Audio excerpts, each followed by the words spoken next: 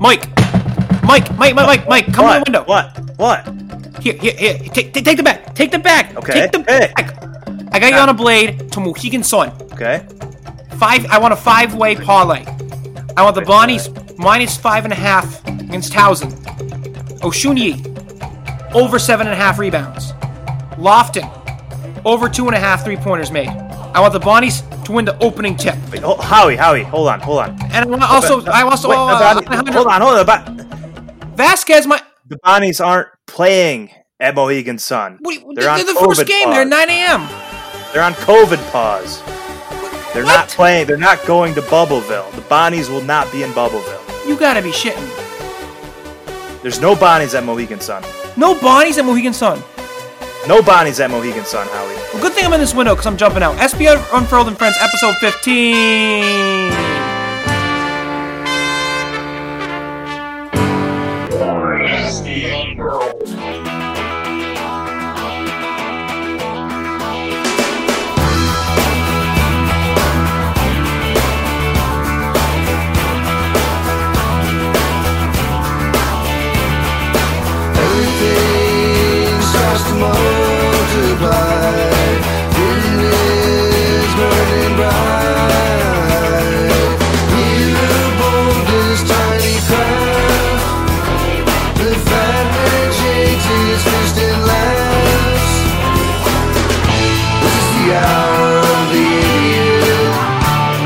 Welcome everybody to SB Unfurled and Friends, episode 15. Lil Bonna X here with SB Unfurled. I was hoping to do a preseason perfect preview and having everybody here just to get us ready for the Towson game, the Stephen F. Austin game, the Army game, and the Vermont game. But none of those 4 games are happening, as we all know. So, I don't know how to start it. Go ahead. Hi, Unfurled. Hey, I had... there's no other way to put it. It just sucks. We had kind of our whole Thanksgiving planned out, but going forward, we just have to remember not to make plans around any college basketball this year because, unfortunately, this probably won't be the last time that this happens. So 4 games from our non-league schedule already wiped out. And we now we have to wait until December 3rd just to probably get back to practicing. It was insane how the news came out because I was messaging you on Thursday about, hey, what should we do this weekend for the preseason final pod? Mm-hmm. We had some different plans in the works, and within 5 minutes after I sent you something, and then within 5 minutes I see on Twitter that dreaded 3 p.m. at Thursday, Bonnie's Athletics tweets. It's the article. It's the press release. I honestly wish they had, you know how when the NFL has a positive COVID test on one of the teams and they have the one stock photo of the team's helmet? Right. Yeah. I wish we had the stock photo of a basketball with the Bonnie's logo on it. And it's bad news when you see the single helmet, the single stock photo of a helmet. But they actually use an aerial of the school, which shout out to them for showing off the beauty of our campus. But it was exactly at 3:00. It was exactly 3 p.m. No, 3:00 Blues by BB King. I was playing, and I was looking at because you were messaging me, and I hadn't seen it yet, so I just saw you. It said that you had shared a tweet with me, and all you said was "oh no," and just from those 2 words, I immediately knew what was happening. Especially with the cases going up so much, we had 24 cases in one day at Bonna's, right. And then there's 48 for the week, and I was like, man, this is not good.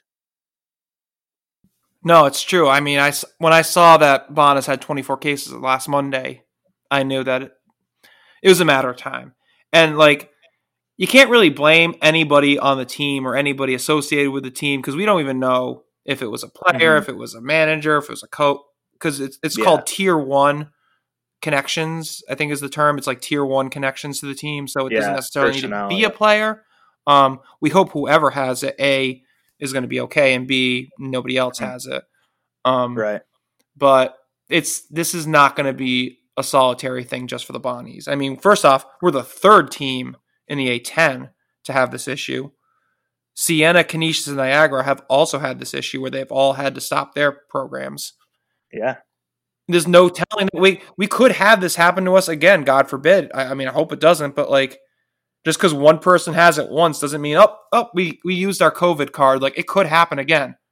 That's the thing. This happening right now, I mean, it's not like, oh, we got it out of the way and now we can have our season. No, I mean, this doesn't mean that in February there's any less of a chance that this happens again to us. And then, of course, every single team that we play also has to be healthy. So, 18 conference games. It looks like we're going to try to play 4 out of conference. That would be SUNY Amherst, Akron, Hofstra, and then one other team. So at most we play 22, but I mean, the way this is going, and I have like this whole spreadsheet of every team that's currently on pause for COVID. There's like over 40 teams, 46 teams right now that are on pause. And that's before they even start testing 3 times a week, which will begin tomorrow, I believe. And I forgot if I said it to you on Monday, but I was like, this week's going to be a bloodbath for college basketball. Yeah. I knew it. I knew it was going to happen. And I didn't know it was going to be us specifically, but I was like, this is going to be a bad week. It's not going to work out well. And I don't think Thanksgiving week is going to be any better. I think teams are going to there's going to be more positive tests. I mean, I wouldn't be surprised if at least two more A10 teams have to cancel their games this upcoming week. Yeah, I mean, we'll see. The whole 14-day quarantine from the positive test is tough. I know the CDC recommends, I think, 10 days from symptoms of the first positive test. The NCAA is doing their own protocols or guidelines, which is 14 days. It's going to be so difficult to put a season together with that 2-week quarantine period. I mean, we're already seeing, without any games being played, how big of a domino effect this is having. So I wonder at what point they're going to decide to try to push things back into May Madness, because I know Rick Pitino has been pushing for that. And when I saw him say we should have May Madness, I thought of the Onion article that was like heartbreaking. Worst person in the world makes a great point. I'm like, oh man, he made a great point. Like, I mean, I personally don't see how they can do a full legitimate college basketball season at this point and have March Madness in March. Yeah. And we talked about, I think last week or 2 weeks ago, how we were, or at least I was kind of disappointed in the A10 schedule. It wasn't very proactive. It didn't seem to take any of this stuff into account. It just looked like any other year's schedule. There were it didn't seem like there was any foresight to trying to limit travel, playing 2 games in Philly or 2 games in the DC area, or, Rhode Island and Massachusetts or whatever, Richmond and VCU. It didn't seem like there was any of that. So, and the chance for makeup games is also pretty limited. So moving back the season instead of, maybe even moving it up originally to late October or early November, it just seems to give you a smaller window to make up games. So I mean, we'll be lucky, honestly, if we play 14, 15 games this season, I think. I got to agree with you just because I don't see many reasons right this moment to be optimistic. Maybe things will change nationally that will make that the case. But I know with another kind of change that has happened, I can't find the tweet, but there was some St. Louis beat reporter who said that the Billikens Bonnies game was going to be on December 5th, but it got moved, obviously, because we're going to be, in quarantine until Thursday, December 3rd, theoretically, is when it's supposed to be the end of the 14-day period. So we wouldn't play 2 days later. And that following week is finals, so I'm guessing we're not going to be playing. I feel like we're going to have to wait until December 15th to open with Akron, right? Yeah, I think so. I mean, we'll see when we play Hofstra and who the other team we are going to get on the schedule. I don't know if it'll be just like a Canisius or, I mean, even Binghamton is in. It's going to have to be a New York State team, I'm guessing. Yeah, it's gonna have to Binghamton is also a pause. Cornell's season is already canceled. And then after that, I mean, Syracuse isn't going to want to play us because, they don't want to lose out of conference. it's tough. We were supposed I to don't play know. Colgate. I'm actually kind of surprised that died out, considering we want to Yeah. stay within the state. Yeah, maybe you play SUNY Amherst twice, or you just have to get creative. I don't know. I'm sure the staff is trying everything possible to figure this out day by day. We don't have a schedule out yet, but maybe that'll come out this week, and we'll see who that fourth opponent is. I do not envy the staff's position in trying to schedule this thing, because we see in college football, like Clemson and Oklahoma are playing on like a specific day in 2036. Meanwhile, college basketball is like, hey, who wants to play on Thursday? Yeah. Like, and that's going to be the whole case this entire non-conference season. I personally think they should have just scrapped all non-conference games and just play, only conference games. Yeah, in hindsight, you wonder if, the whole Bubbleville setup is you don't even schedule games. If they would have just invited a bunch of teams, and whichever teams are able to make it, then you figure out the schedule, instead of scheduling specific teams and having one team's entire pod go on COVID pause. No, you're right, but I hate being such a downer on all of what's going on this season. But let's relive some of the past with our next friend. Running through the 6 with my woes. Count money, you know how it goes. Pray the real live forever, man. Pray the fakes get exposed. I want that Ferrari, then I swear. We would like to welcome our newest friend here to SB Unfurled and Friends. He was the 2011 Golden Glove winner of Spring Weekend, also a physics graduate, and he also did play a few games for the St. Bonaventure men's basketball team. Andrew Nicholson. Andrew, thank you so much for joining us, Drew. No problem, thanks. I totally forgot about the Spring Week. Well, Unfurled told me about it. Unfurled, I'm going to let you take it away from here. This guy was the Gold Glove first baseman of the 2011 championship Bonaholic Broskies. Could not, no matter how bad of a throw you had to first base, you could not overthrow this guy with his 7-4. I remember him just drilling just a piss rocket off of a pitcher's knee. I think he was on like the rugby team. You probably don't remember. That's probably why they started just playing kickball, because I didn't you play baseball in high school? That's why. You were mashing. I did, actually. I played since I was about 6 years old, in T-ball, then rookie ball, then, fast pitch. And then I actually ended my baseball career towards the middle of high school, maybe about like grade. Yeah, I think it was like grade 10 or 11. So that's when I really started to pick up basketball. Thank God, because my baseball skills, like, my strike zone started to grow a lot, as well as I was. So I was it was like playing golf for me. They throw it on my ankles. I just remember those like drunk freshman girls lobbing softballs to you, and I was like, someone's going to die on this field. Yeah, someone's gonna. Yeah, someone. You gotta put a little fire on it, Yeah. It's interesting though, because like because you graduated in 2012, and we were both in school around 2012. Like in 2013 is when they switched over to kickball. So I guess Drew was partially responsible for the switch from kickball or from softball to kickball. Yeah, our team was dangerous. I'll definitely take the blame for that one, 100%. No, it's not just your fault. Yeah. When you were we've heard the stories about like when you were in high school, you didn't have too many offers coming out of high school because did you fall down the stairs and sprain your ankle or something, and you couldn't really participate in some of the tournaments? Yeah, I was supposed to go to an AAU tournament in Vegas, actually, but when I was getting ready, I literally was running downstairs. I think there was something on the stairwell. I just sprained my ankles. I couldn't go anywhere. I couldn't do anything. So I was just stuck at home, and that summer I was just chilling. But I didn't really get a lot of exposure. But then the year after, I know a lot of teams were. Well, not like high major. The only high major team that was actually interested in me was St. John's, but they came up and they said, we don't know if he's physically able to play in the NCAA. He doesn't run well, and he's a little too skinny. And then, 3 years later, I hit a game winner on him, so that felt good. I had Bonaventure come up.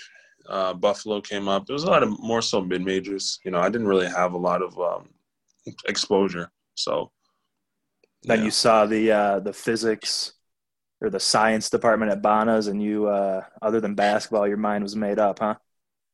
Yeah, because honestly, I wasn't like, my plan wasn't to go pro coming in. My plan was to, go to college, get a free education. I wanted to be a doctor at some point, like go to med school. So I started chemistry. I was really interested in chemistry. I was like, they got a new science building. The school's 3 hours away from home. They had a good reputable program in the past. I'm like, might as well. Let's go. Let's do it. So are there any good memories from De La Roche? Because De La Roche is a really nice building. De La Roche is a nice building, actually, yeah. I do have some memories from there. I remember we were doing I'm trying to remember what experiment it was. I don't know. First off, my hands are massive. So the lab gloves that I had were extremely small.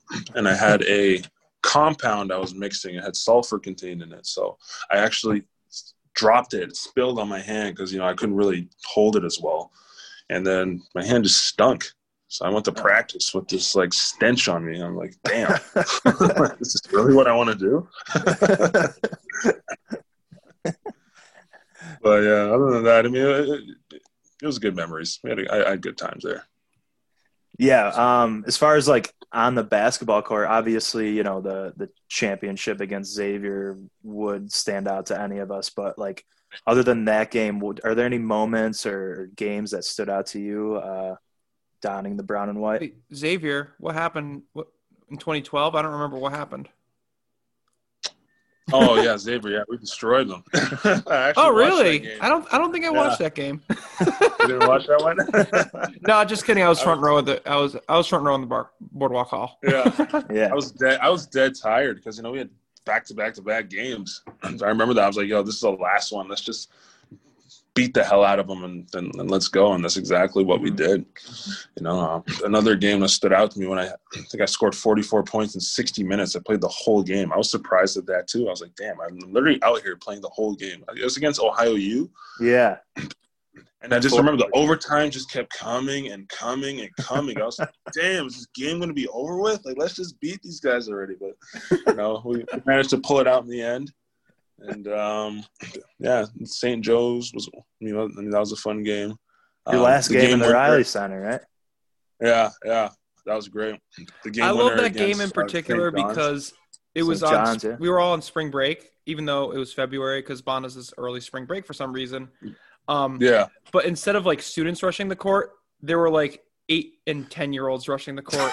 So how different was that to have a storming of the court by I don't know, only in middle school or something. Yeah, this just shows the fans, they were huge for us.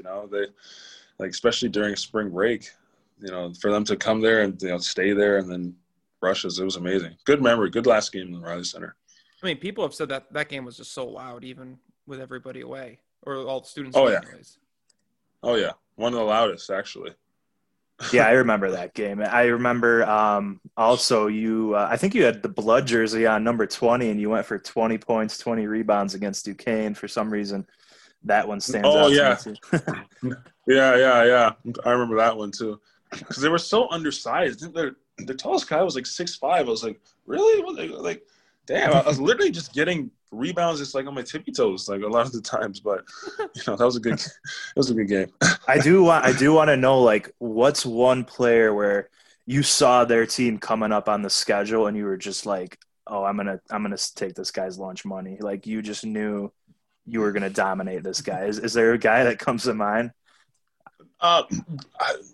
Honestly, there was a lot of them. My senior year, I had the mentality that I was going to literally beat everyone up, in every game. So if I were to have one in particular, I'm trying to think. Let me rewind back.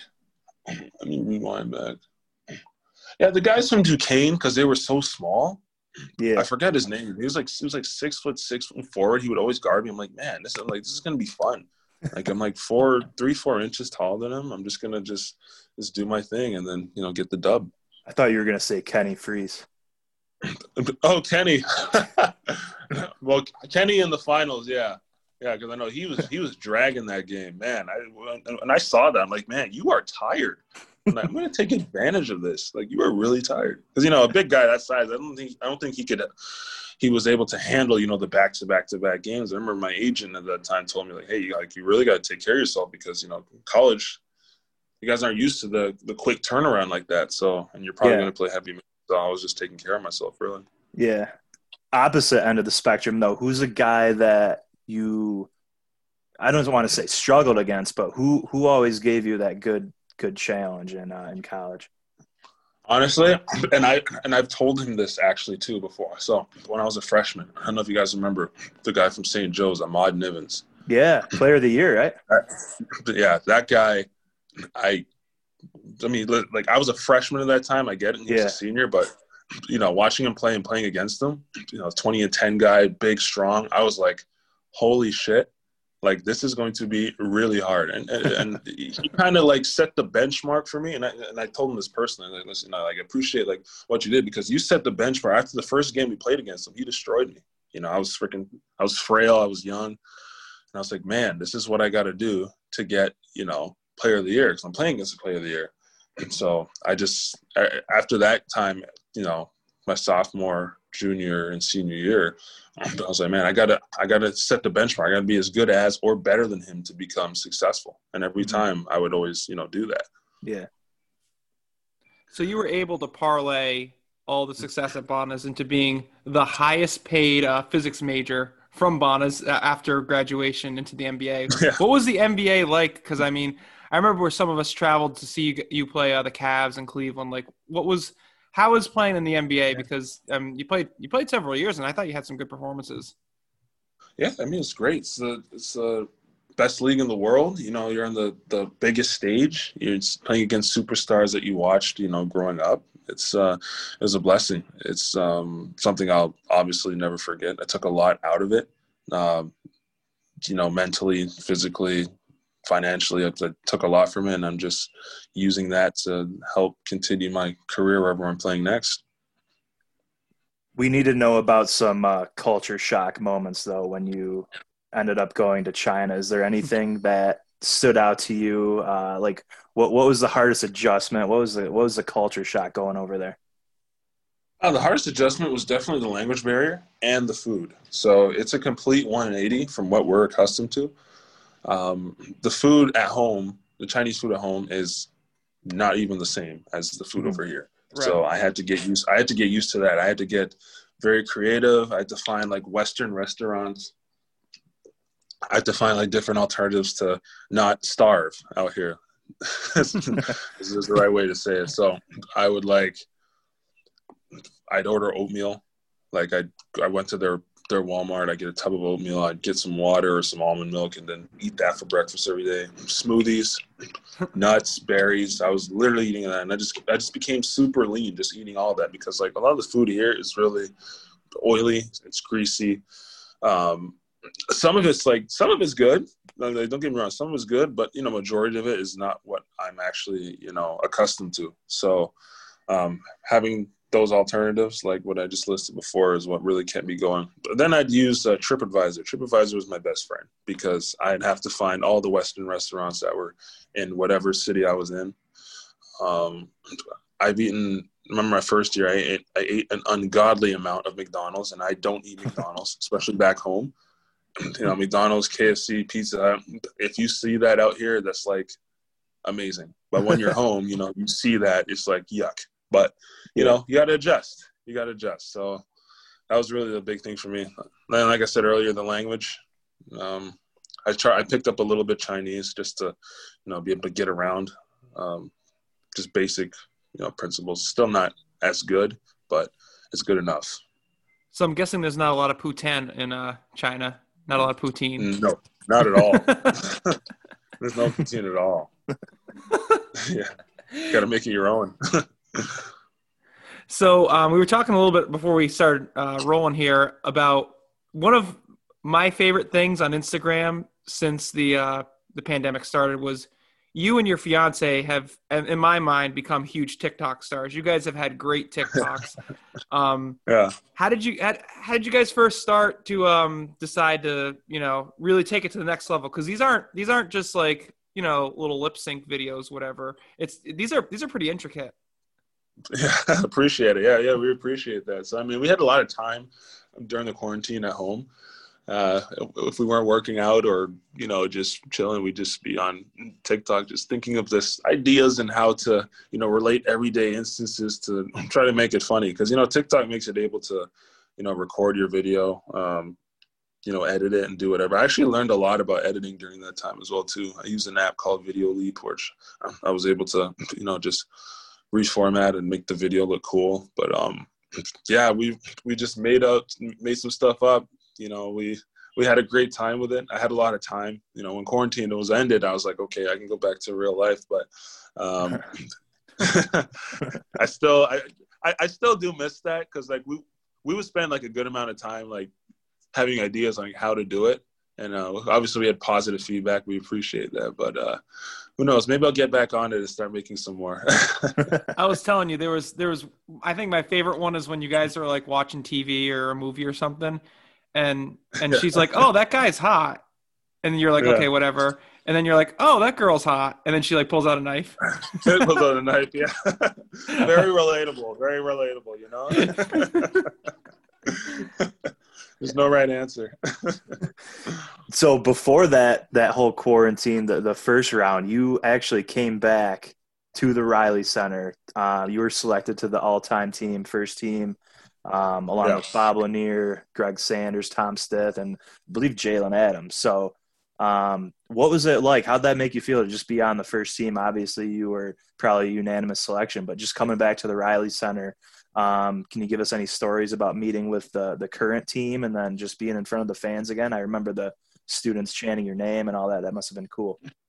Yeah, it was amazing to be back at the RC, man. Like it's being able to be selected there was, it was a goal. Like when I remember when I came to Bonaventure, I wanted to, before a workout, I looked on the rafters. I was like, man, how cool would it be to have my number up there and just make a difference? So I used it as fuel, to get better and to help put, Bonas back on the map. And being able to be first team with those other great, athletes with me is it's a pleasure. It's a blessing. And very excited to, be one of the staples of the men's basketball program at St. Bonaventure.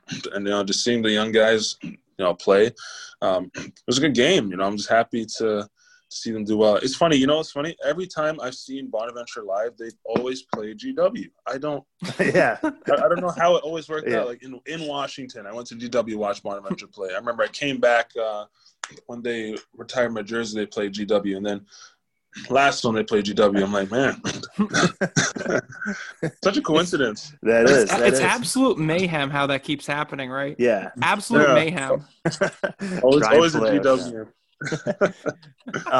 Hey, I mean, to get your number in the rafters, obviously you're one of the all-time greats.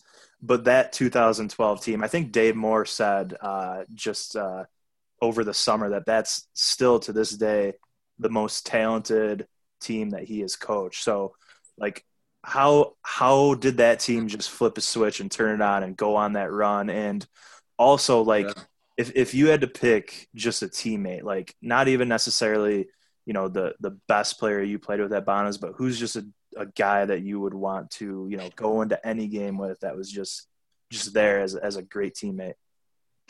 Yeah. So that team, we clicked. I remember exactly when it happened. We were playing LaSalle in Philadelphia, and landmine. We lost that game. This was the 2012 year. Yeah. Yeah. I remember we lost that game, and after that, we just the games after that, we just clicked. Like everybody accepted their role. I think at that time, we were still trying to figure out like what our roles were in the team. But after that, we just went on a tear. Everybody was doing what they were supposed to do. Everybody wasn't going outside of, what was expected of them. we were just railing teams. It was like, I was like, my gosh, we're doing amazing. Like, we can actually like win this. So we ended up finishing 4th that year, if I'm correct. Because I'm not sure where we were at that time when we were in LaSalle, what position we were, but we came 4th. And then once we went to the tournament, we had the utmost confidence. The first game was against St. Joe's. It was a good team. We had just beaten them, at our place. And we're like, we have the confidence to beat these guys. Then the UMass game, UMass was doing well that year as well too. And we're like, we're going to beat these guys too. And then Xavier's last game, like, hey, like, we're here. And at that time, I hadn't beaten Xavier once. Yeah. All 4 years. So I'm like, this is the time it's going to happen. I'd rather lose for them all 4 years and win the one game of the tournament. I'll take that any day. So we did that. We won. And then, we went to the tournament, almost had it. Oh, my God. I know if we would have beaten them, we definitely would have beaten Cincinnati. Then we would have played Ohio State. That would have such a tough game, but, it happens. But so to your other question, what teammate I would pretty much go to war. I mean, obviously I would go to war with all of them, but a guy who really helped me a lot was surprisingly it was Quan. It was DeQuan Cook. He was great defensively.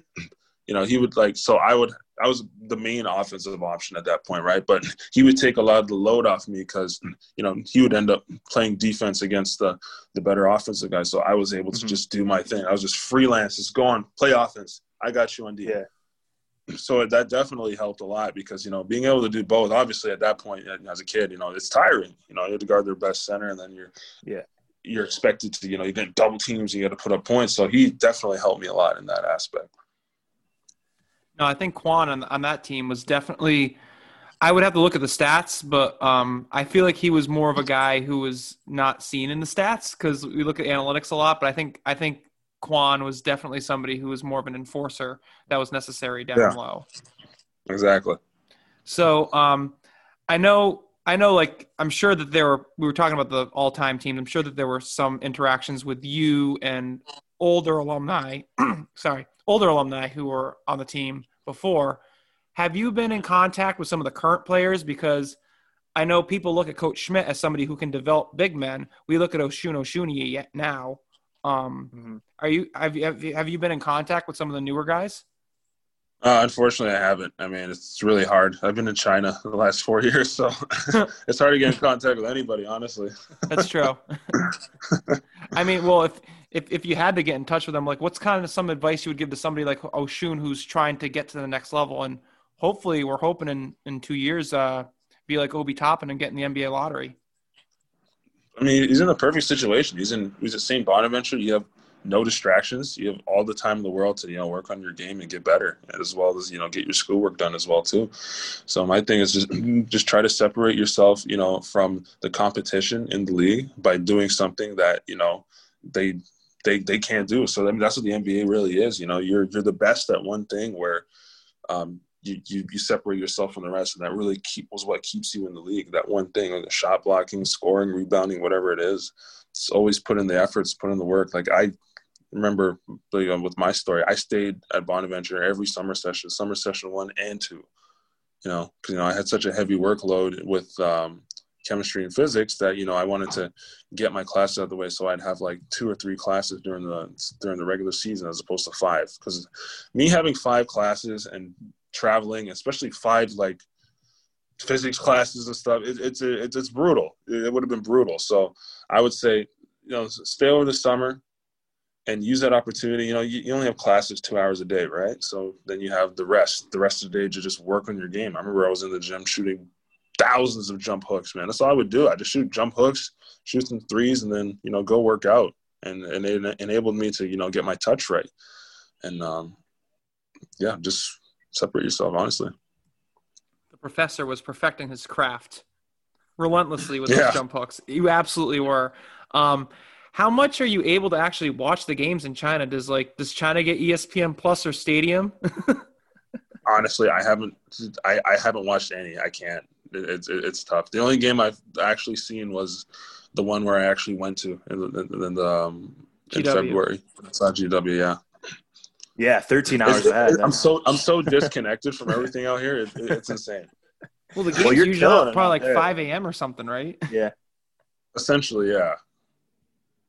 Yeah, Yeah, 'cause you're I'm like 13 hours in. Yeah. yeah.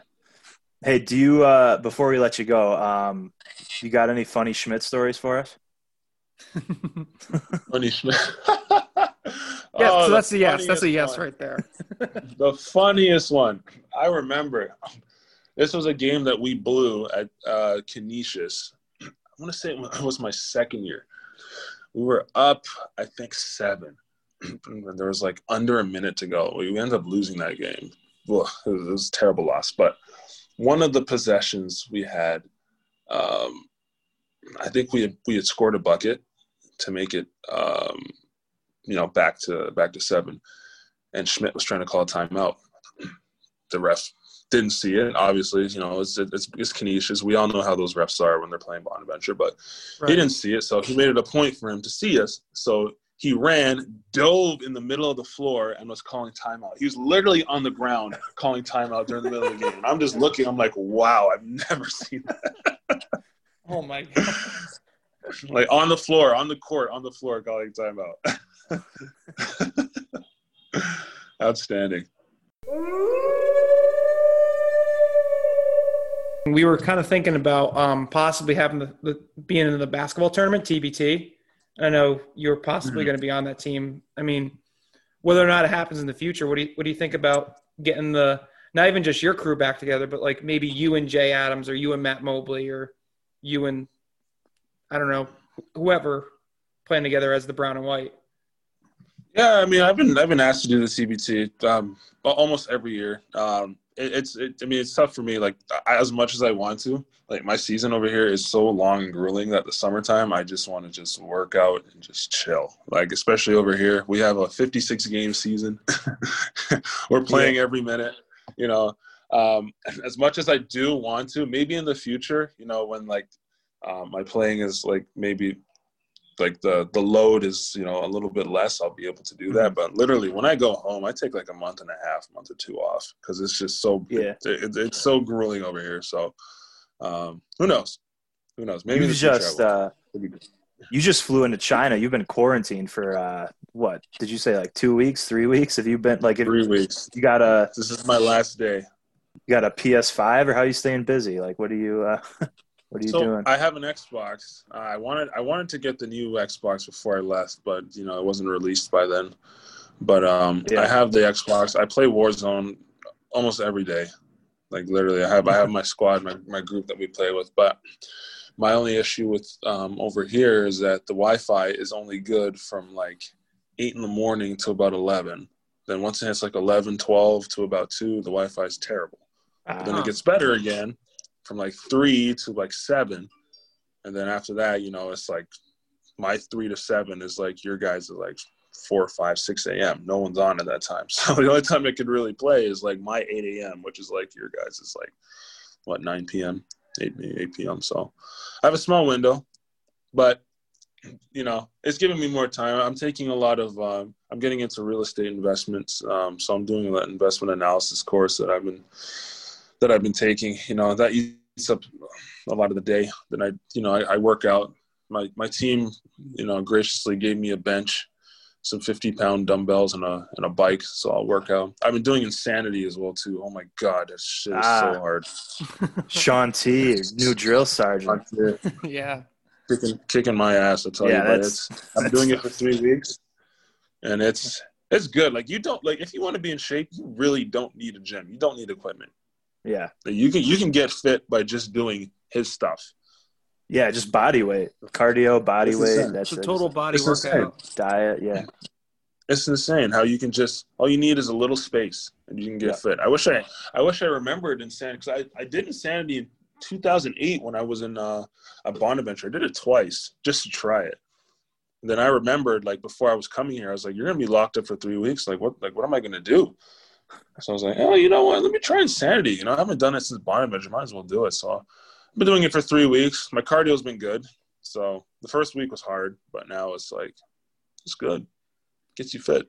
Yeah, those are those workouts where it's like it feels like you're an hour in and you're like 5 minutes into it or 10 minutes into it, and you're like, oh my God, I got 40 more minutes of this. The warm up's hard. Yeah. Like his warm ups are insane. Hence the name, but you get results. I'll tell you that much. Tougher than Coach Fisk? Oh, way tougher. Oh my god. way tougher. Not even close.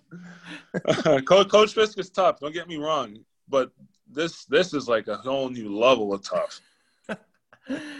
No, we love Coach Fisk. It's a totally different workout. Yeah.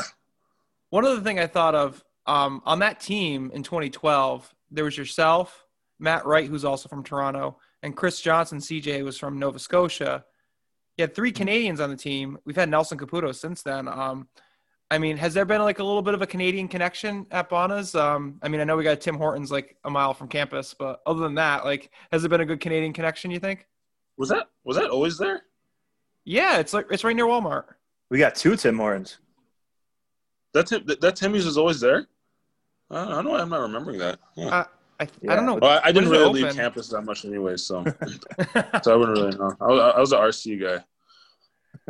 No, I don't blame you. But, like, I mean, you had 3 Canadians on the team, and all 3 of you were significant parts of that 2012 run. Like, how was it, like, kind of having that brotherhood, eh? Sorry for the A there. Yeah. I apologize. No, it's okay. Sorry for the hacky A there. I didn't say a boot. I didn't say a boot. I say A. I haven't heard one Canadian say a boot before, though. That's the thing. Maybe it's because I'm from the city. I don't know. Yeah. But No, but I mean, having them was cool. I mean, Matt was from the neighboring city of where I was from. Well, they're essentially the same in GTA. So, it was cool having them. Just knowing you have your fellow Canadians there. That's where a lot of the talent is right now. So Bonaventure, I urge you guys. There's a lot of hidden talent up there. Yeah, there is. Big. We have had a big pipeline through Ontario. Are you? Do you play internationally for Canada anymore? I think the Olympics got pushed back to next year. I don't know if you are still interested or you're still playing for Canada. Yeah. I've played the last 8-9 years, I think.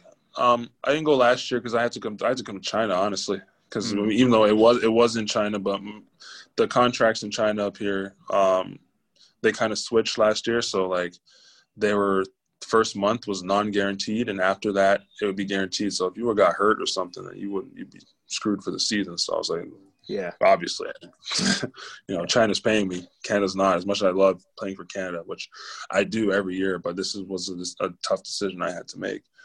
But in the future, yeah, I'll always play for them. I always enjoy it. I've done it since I was, 2012, 2011. So it's amazing. We'd love to see you back on the Canadian national team, even though as Americans we'll root for them. I think the American national team usually gets enough credit. So, but Andrew Nicholson, are really good. Exactly. Andrew Nicholson, physics graduate, 2011 Gold Glove winner for spring weekend, and by the way, also Atlantic 10 champion in 2012. Thank you so much for joining us, Drew. Good luck in China next year, and I'm hoping one day you're going to top Stephon Marbury in fame over there. Hopefully. he's got his own movie over there or something, right? Yeah, he's got a statue and everything. Yeah, he's been here forever though. So one day, maybe we'll wear Drew shoes one day. There we go. Drew, thanks for joining us.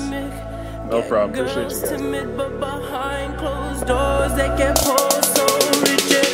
All that money, the money is the motive. All that money, the money is the motive. All that money, the money she be folding. Girl, put in work, girl, put in work. Girl, put in work, girl, put in work. It was just so great talking to Drew there. I really wish he's stuck in the NBA because I thought he got a bad rep in Orlando with Jacques Vaughn as the coach, but I mean he's carved out a good niche for himself in China, and the Chinese basketball league is probably the second best in the world. Yeah, and he's dominating over there. He's averaging 26 points, 12 rebounds, and the Blazers are still paying him $2 million a year. And he's found, he's like you said, found his niche, and he seems like he would have a good time and be able to adapt anywhere just because he's such a smart guy. And Just a phenomenal ambassador of St. Bonaventure in our program. It's always great to talk to him. Man, we gotta get that ESPN Plus and stadium situation figured out in China. I mean, I know they block some things over there with their government, but I don't know why they're suppressing stadium. The people of China need to hear Dr. G and Matt Martucci. Well, we were going to wake up to watch the Bonnies at 9 a.m. On Wednesday, and Right. with his being 13 hours ahead, that's what he would have to be doing for our 7 o'clock games, or he would have to be getting up and watching us at 8 a.m. So that's it's a tough time difference. You know, it's a huge time differential, and I can see why it's so hard to stay in touch with people over here, obviously. Yeah, that's even just with the time difference, let alone the technological difference, because certain things are okay over in China and certain things aren't. But you can tell he still loves the school. He knows the school helped set him up for his career, just like he helped the school become what it is now. Because before Andrew Nicholson, the school was going through its worst period. Right. Yeah, and Schmidt gets, all the credit, which is obviously well-deserved for bringing the Bonnies back. But even Schmidt says, he can't get on the floor and make layups for guys. So it started with Andrew Nicholson bringing us back from 2008 to 2012, put us back on the map. And really, he is the reason, at least on the court, that we are still so successful today, I think. No, I agree. It really set the foundation. Mm-hmm. As a physics major, I'm sure he knows about how solid foundations are constructed, and he certainly did one here, metaphorically. And now he's getting into real estate, so he knows even more about solid foundations. Exactly. He's building in more ways than one. But thank you guys so much for joining us here on SB Unfurled and Friends.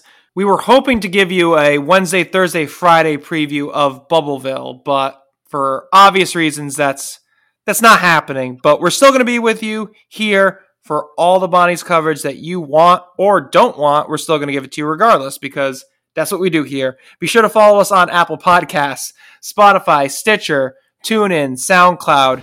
Follow us on Twitter at LilBonnaX, at SB Unfurled. If you haven't already, you probably have, but just in case you haven't, do it now. Thank you so much for joining us.